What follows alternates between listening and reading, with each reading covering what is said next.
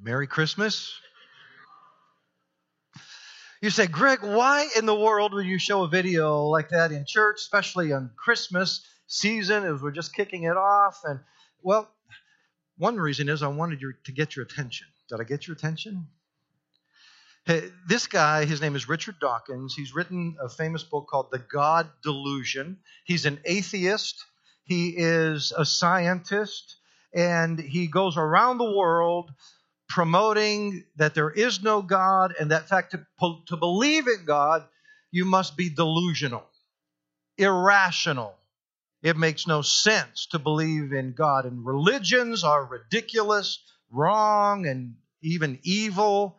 And this is his story. This is his message that he is promoting around the world. And he's creating quite a stir. And many people, you could say, are going this way. But a lot of people aren't going the whole way and becoming atheists and denying that there's any higher power, but they kind of just become maybe a little more mystical, a little more agnostic. Not atheism that says there is no God, but agnostic says, well, who knows? Who knows for sure?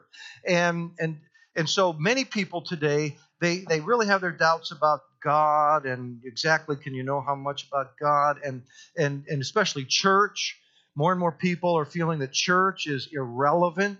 Why go to church? I mean, I can believe in some higher power and, try to be a good person. What do I need church for? Have you heard of the rise of the nuns? Anybody hear of the rise of the nuns? Not N-U-N, but N-O-N-E-S, rise of the nuns. You could Google it, it's out there, but the nuns are the fastest growing category in our population here in the United States today. So what that means is when they fill out these forms and these surveys, are you Catholic? Are you Protestant? Are you Methodist, Presbyterian, Baptist, whatever. And down at the bottom it says none of the above. They check that none box. The fastest growing group of people in the country today are the nuns. It used to be like 5% were none of the above. Now it's almost 23% are none of the above. And just these people of the nuns, actually, another statistic for you, 72% of the nuns, when it comes to their view of Scripture, of the Bible, they don't believe it. They say it's not the Word of God. They question its origin, its relevance, its authority. And so gone are the days when you and I could quote chapter and verse and say, this is what God says. People are like, I don't believe that. And many of them are even becoming hostile to the Scriptures and to what you and I would call the God of the Bible, even as Richard Dawkins here. He's a megalomaniac. He's a bully. And so more and more people are thinking, hey, if you're smart and you're really modern and you're moral, you just don't believe these stories anymore. Now, you know a lot of this already, don't you? You may not know some of the statistics, but you feel the pressure from the culture all around us. You realize this, don't you? We are in a post-Christendom, a post-Christian society. It's called post-Christendom. Christendom is when, it's a term that scholars use, sociologists, historians use. They use the term Christendom to define that time when our culture, America was basically under the umbrella of the Christian faith. And most everybody, there was a certain peer pressure even to kind of look like a Christian or act like a Christian, even if you didn't really buy into it. And so many people actually went to church, not because they really believed it, because it was the socially accepted thing to do. There was peer pressure. For example, did you know that it wasn't that long ago in our American history, if you went into a bank to take out a loan, they would give you a form, and on the form would be what church you attended and the name of your pastor. Can you imagine that today? And you say, well, Greg, what in the world does that have to do with getting a loan? Well, why would they care if I go to church or not, or what church I go to? Well, because in Christendom, in that kind of mentality, the thought process was, why would I give a loan to a person who doesn't even go to church? They're probably not moral. They're probably not honest or hardworking or whatever. So it would even be hard for you to get a loan if you didn't say you had some church kind of background. So in Christendom, Sundays, the Sabbath day was sacred. Stores were closed and people went to church. And now Sundays are more about Starbucks and soccer games than it is about Sabbath. So you understand, don't you? Christendom is over. There's really no social benefit to being a Christian and going to church anymore in terms of the big society. In fact, in some cases, it's almost a detriment, isn't it? You're starting to feel pressure to go, like, I'm not going to tell them I'm a Christian.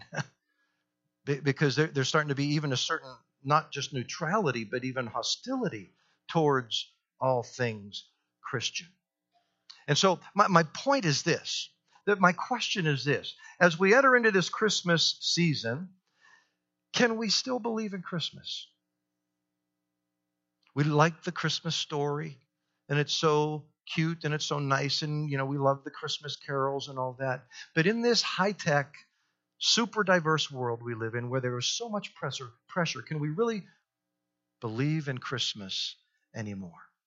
As Christians, we're supposed to celebrate the story of Christmas. But can we still believe in Christmas? If you're thinking that Christianity does not make sense to a thinking person, then this series is for you.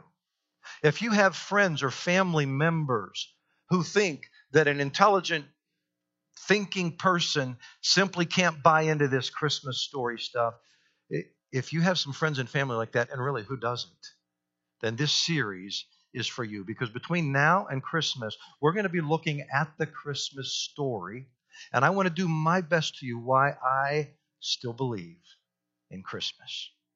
Okay? So let's jump in. Turn to Matthew chapter 1. Matthew chapter 1.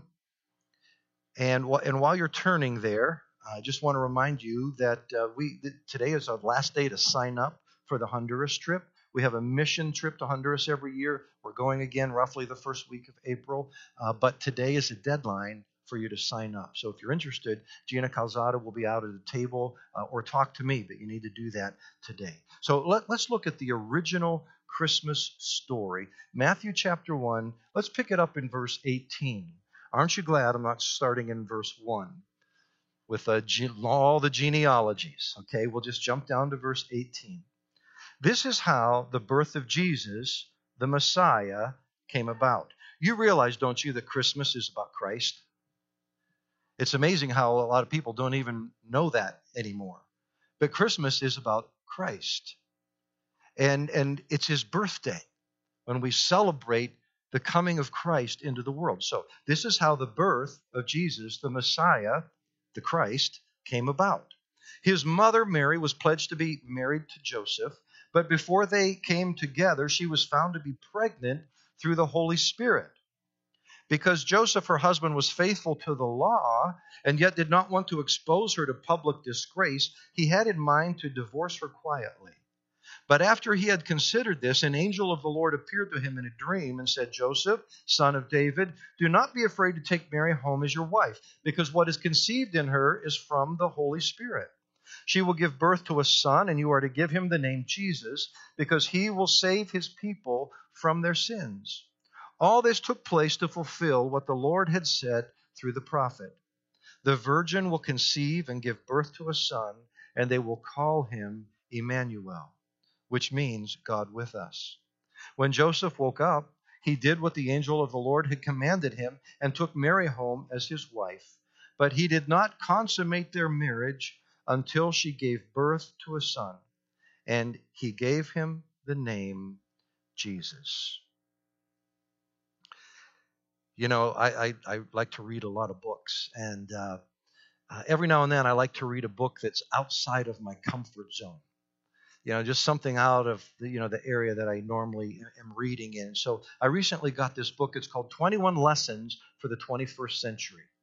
And it's written by Yuval Noah Harari. He's an Israeli historian, professor at Hebrew University in Jerusalem, and he's an atheist. He's a a committed atheist. And he would be right along with Richard Dawkins in this video, thinks religion and belief in God is just wrong and irrational. But I'm reading it, and he's a great writer. He's brilliant, and I actually agree with a lot of the things that he says. For example, he says that every human being lives by a story. We think in terms of stories rather than facts and data. We think in terms of stories. And he says that in the last 80 years or so much of our world has been dominated by three grand stories. Three grand stories that claim to explain the past and predict the future. These three stories are the fascist story, the communist story, and the liberal story. He says the fascist story was where you had a dictator like Hitler or Mussolini, and he persuaded millions of people to buy into this story. We are the supreme race. We are the best. We are the smartest. We're the greatest. And we are supreme. And we are going to conquer the world. And that was the fascist story. It got crushed in World War II. Then there's the communist story. The communist story says, let's just hold everything in common. Everybody's equal. We're just going to share everything. Nobody owns anything. We just all share. There's no rich. There's no poor. And this communist story really caught on. And many people bought into it. And Russia and China and North Korea tried that. But it never quite worked out that way. And it became, communism has fallen in so many areas of the world. So for the last 20 years or so, the liberal story has dominated the world. The liberal story is all about progress. Things are getting better and better all the time. We're so used to technology, it just gets better and better. It's easy for us to translate that and think that people are getting better and better, and morals are getting better and better. We're just evolving and becoming and progressing, and this liberal, everything's getting better all the time. And what we need to do is just free people, liberate people, political rights, economic opportunity, education. Then Yuval says, in the last 10 years or so, this liberal story is breaking down. He says, and I quote, humankind is losing faith in the liberal story that dominated global politics in recent decades. Exactly when the merger of biotech and infotech confronts us with the biggest challenges humankind has ever encountered. So the world went from 3 stories to 2 stories to 1 story, and now just about to 0 stories. Yuval says this is a challenging time to be alive because we have some great challenges, infotech, biotech challenges coming, and we have no story to make sense out of it all. We have no belief system, no doctrine, no real values and commitments. No, we don't really have a story that can make sense out of this and give us guidance. So people are shooting each other and killing each other in schools and stores and synagogues and churches. Parents are punching each other out at their children's sporting events. Immigration, terrorism, government corruption, gridlock, and no story. No belief system to guide us through this all. It's fascinating. So I ask you this morning, what's your story? Everybody has a story. You can't live just by, certain facts and data points or numbers. Everybody has a story that tries to make sense out of life. What's your story? A lot of people, their story is progress. Maybe your story is progress. Hey, things are just getting better and better all the time. Maybe your story is education. We just need to, your hope is in education. As we just educate people and they get smarter, then the world's going to be a better place. Or maybe it's the atheistic story where, hey, we just need to make people smarter, get them educated. Then they'll realize that religion is false and wrong and all these biblical stories and all the religious stories are just kind of goofy and wrong, and we can leave that behind, and we're going to be smart, we're going to be intelligent, and we're just going to progress, and things are getting... What's your story? There's another story that many people, even I think Christian people, have bought into in recent years, and I call it the cynic's story, the cynical story. Where you just sit around and you criticize and you gripe and you whine and you complain about how the whole world's gone to hell in a handbasket. And you're living that cynic story. Gripey, grumpy, depressed. What's your story? Can I tell you why I still believe in the Christmas story? The story of Jesus? Think about this. We just read it from Matthew chapter 1. We tend to sanitize the Christmas story. You know, it's so cute and it's so nice, and we have our Christmas trees and we have our decorations and we have our manger, little manger scenes, and we kind of just sanitize it and make it seem all so cute and nice. But when you really look at the original true Christmas story, it was stressful. It was hard. It was even violent. Herod killing the babies and all that. We're going to look at that next week. So just imagine, try to put yourself into Joseph and Mary's shoes. So here you are, Mary, this young teenage girl, and this angel appears to you and says you're going to get pregnant. Sure enough, you get pregnant by the Holy Spirit, and now you're pregnant and you're starting to show. You finally have to fess up and you go, "Hey, Joe, I'm pregnant." And Joe goes, "What? You're what?"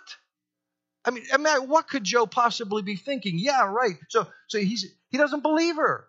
He's going to divorce her quietly.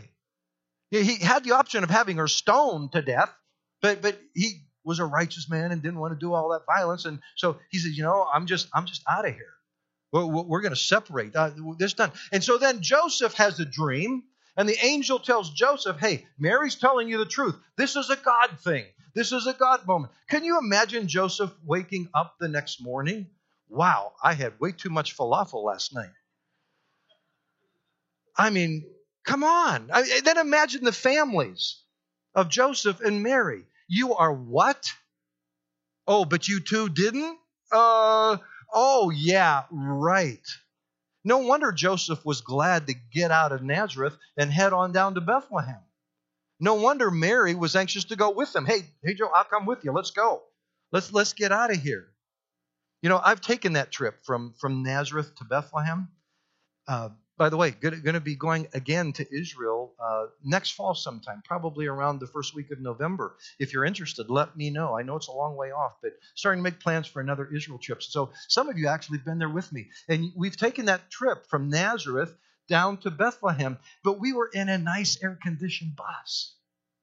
And so what? It's 105 degrees out. Who cares? We're in a nice air-conditioned bus.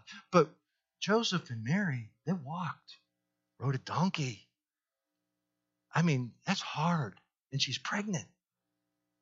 And the family's, certainly not believing them. It's stressful. And you know what? It's also brand new. No one was expecting this. Christmas initiated a whole new thing into the world. I've been reading Andy Stanley's book called Irresistible. And honestly, I have to say, I don't agree with everything he says in the book, but I do agree with him on a lot of the things in the book, where he says especially that Christmas, Jesus initiated a brand new movement, a new morality, and a new message. And that's what I want us to reflect on briefly this morning. Christmas initiated a new movement, a new morality, and a new message. First of all, a new movement.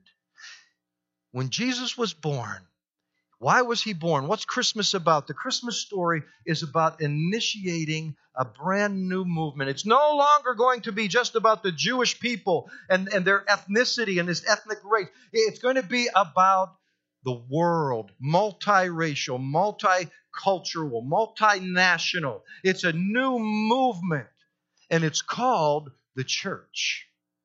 The Greek word for church is ekklesia. Say that with me. Ekklesia. So now you can say you know a Greek word.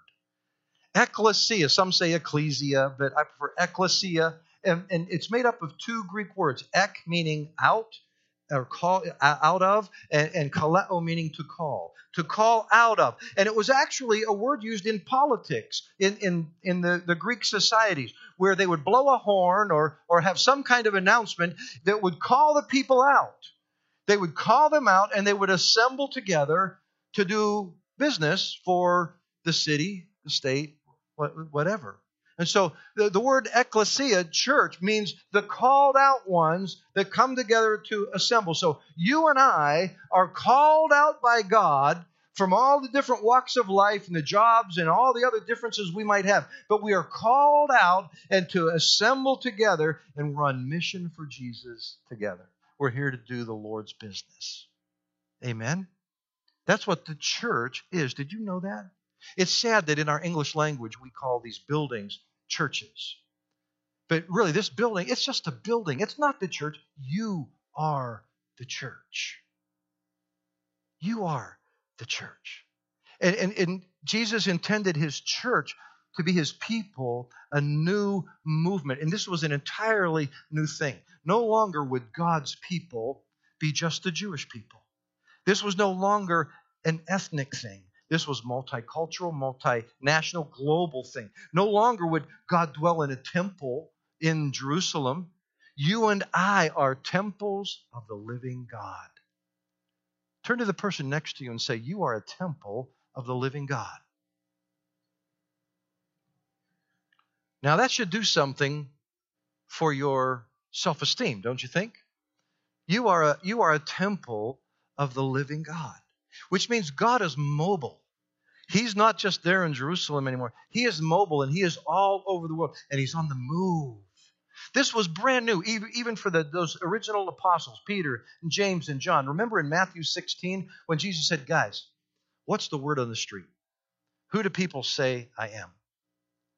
And they said, well, some say you're this or that, one of the prophets. And some even say you're John the Baptist who was recently killed and come back to life. And he says, guys, who do you say I am? And Peter, the leader of the band, he says, you are the Messiah, the Son of the living God. And Jesus says, right on, Peter. He says in Matthew 16, now I say to you that you are Peter, which means rock. And upon this rock I will build my church, and all the powers of hell will not conquer it. I will build my ecclesia. I tell you, this should be your favorite prophecy. You know why? Because Jesus is prophesying, predicting you here. Jesus said, I will build my church. And at that point in time, it was just a handful of ragtag followers. And for Jesus to say, I will build my ecclesia, my called out ones, I'm starting a new movement. And it's incredible. In fact, I read books from scholars and historians who are still to this day trying to explain how did this little Christmas story with a few Christ followers, how did it just multiply exponentially so fast around the Roman Empire and around the world to have such impact, such power, such influence that it has today? It's incredible. It's incredible. See, Christmas reminds us that you and I are a movement. Jesus calls us to impact and change this world. He initiated a new movement, something entirely new. So not only did Christmas initiate a new movement, but secondly, it introduced a new morality. A new morality, a new way of looking at morality. Well, we're going to touch more on this next Sunday, but I agree with Andy Stanley when he says that Jesus introduced a new ethic. A new ethic, a new morality. Jesus himself, he says it in several places. But for example, in John 13, Jesus says, a new command. We're talking about what Christmas has introduced, how it's new. It's new. A new command I give you. Love one another as I have loved you. See, that's the standard. As I have loved you. What a high bar, huh? As I have loved you, so you must love one another. By this, everyone will know that you are my disciples if you love one another. Do you think most people know that we're disciples of Jesus because of our love for one another today? Wow. I think we got a ways to go in that department. But look at this. A new command I give you. What did Jesus mean? The disciples need another command? See, these were good Jewish boys. And they knew their Old Testament, the Jewish scriptures. And scholars had long ago said, we studied this so thoroughly, we've counted up all the commandments. There are 613 commandments in the Old Testament. And then they even had a lot more on top of that to explain the commandments and how to apply the commandments. And so what did Jesus mean when he said, a new commandment I'm giving you? Like, did they need now 614? Really? What's he saying? You see, sometimes people will say to me, because, I'm a pastor, and people try to, they wonder what I think about this or that. And so they'll say, Greg, is blank a sin? Is it okay for a Christian to, what does the Bible say about, and I get the feeling sometimes when they're asking me this, that what they're really saying is, I don't want to offend God. I want to go to heaven when I die and all that. I don't want to offend God, but I also want to enjoy myself. So where's the line? And how close to the line can I snuggle up? I without offending God, want to keep the big guy happy, but where's the line? Because after all, I do want to enjoy myself. And that whole way of thinking is just, it frames the whole morality thing wrong, because that's a law mentality. That's a line mentality. That's a legalism mentality. What's the law on this? What's the rule? How much can I get away with? How close to the line can I get? And so Jesus comes along and says, guys, new framework here, new paradigm. Here's a new command. It's new. It's a new way of looking at things. Love one another. So simply ask yourself, what does love require of me? In this situation, what does love require? If I'm really going to love God with all my heart, soul, mind, and strength, and love my neighbor as myself, if I'm really going to love and honor and respect God and others, what does love require of me? See, it's not so much about the lines and the laws and the rules anymore. It's about love and honor and respect. We'll talk more about this next Sunday, but understand that Christmas unleashed a movement. And I believe one of the best explanations of why this movement spread exponentially across the Roman Empire in those early days, under such persecution, in the midst of such diversity, and all these contrary gods and all these contrary stories, one big reason was they had a new morality. You and I we take for granted how central love is in the Christian faith, because that was kind of a new idea.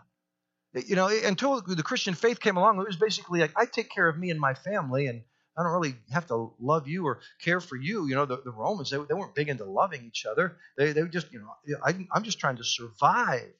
And so along came these Christians with this new morality, this new ethic, this new command. I'm going to love my neighbor as I love myself. And they showed such tremendous love to women and to slaves and to children. And people were attracted. They found this new movement almost irresistible. Wouldn't it be great to return to that kind of dynamic in our society today? So Christmas initiated a new movement. It introduced a new morality. Thirdly, it unleashed a new message. It was a new message. You say, Greg, what was this new message? Well, think of the Lord's Supper. You notice the table down front here. In just a moment, we're going to celebrate communion together. We're going to celebrate the Lord's Supper together.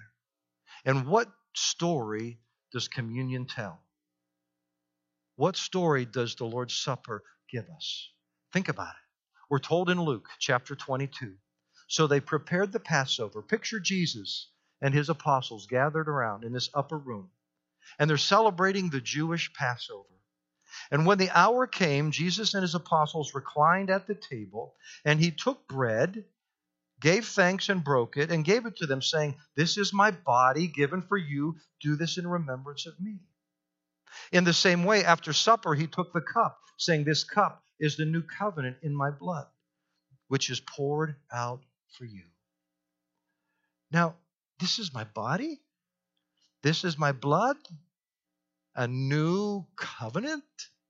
Do this in remembrance of me. You and I, as Gentiles, not Jewish people, with that whole heritage, we cannot appreciate how offended those first Jewish people must have been for Jesus to take their sacred Passover. Because they would say, Jesus, the Passover is about Moses. It's about what God did through Moses and how he brought Israel out of Egypt, out of slavery, to the promised land. Who are you to take that Passover meal, to take that story and make it all about you? This is my body. This is my blood. I'm making a new covenant. Do this and remember. Who do you think you are? They would have been totally offended. It would be just a little bit like me saying something like, you know what? Clarkson Community Church, this year, instead of celebrating Jesus and his birth and his story this Christmas, we're going to celebrate mine.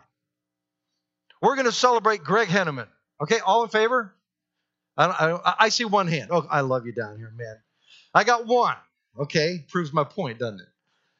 So yeah, we can laugh, right? Because I'm obviously joking. But if I kept this going and you thought, is he serious? Is he really serious about we're not going to celebrate you? We're going to celebrate him? I mean, I think you guys would you kind of slip out the back, never to come back, right? And if you happen to be on the advisory council, you would be calling an urgent, immediate council meeting saying, what are we going to do with Greg? Fire him? Get him counseling? What are you going to do? See? But this is what it was for Jesus to take this Passover meal. And he was creating a new story. And it was wild and it was new. Jesus was unleashing a new message on the world. Remember, he claimed to fulfill the old covenant and all that through Moses and all that God did back in the Old Testament. He came to fulfill it, move it on, and create a new story that was way beyond ancient Israel, but now would be multiracial, multicultural, multinational, be global, and it has impacted the world. What is that message? What is that story? Listen, the story, the message of the Christian faith is not, well, just roll up your sleeves and try a little harder and be a good person. That's not the message. The message is not just perform a little better so that God likes you. No. The message is it's a declaration of what God has performed, what he's already done for you in Christ. What has he done? God so loved the world that he sent his only Son. Christmas. He was born. He lived his life. He gave us his teachings. He revealed more of God to us than the Old Testament ever did. And he died for our sins. Remember, the angel told Joseph, I want you to name him Jesus, because Jesus means salvation, because he's going to save his people from their sins. The good news, the good story of the Christian faith is what God has done for you in Jesus. He died and rose again for you so that you can be forgiven and freed, so that you can start writing a new story. Whatever your past story has been, good, bad, indifferent, probably a lot of sin in it, and it can be forgiven and washed away, and you can begin writing a new story because of Jesus, what God has done for you in Christ. It's a beautiful story. It's a true story. It's a powerful story. And so what do? The Bible calls it faith. You respond with faith. You say, yes, Lord, I believe the story. Forgive me, cleanse me, come into me, guide me. Let's write a new story. I ask you, have you done that? Have you responded in faith? Are you writing that new story with Jesus? Would you bow your heads with me?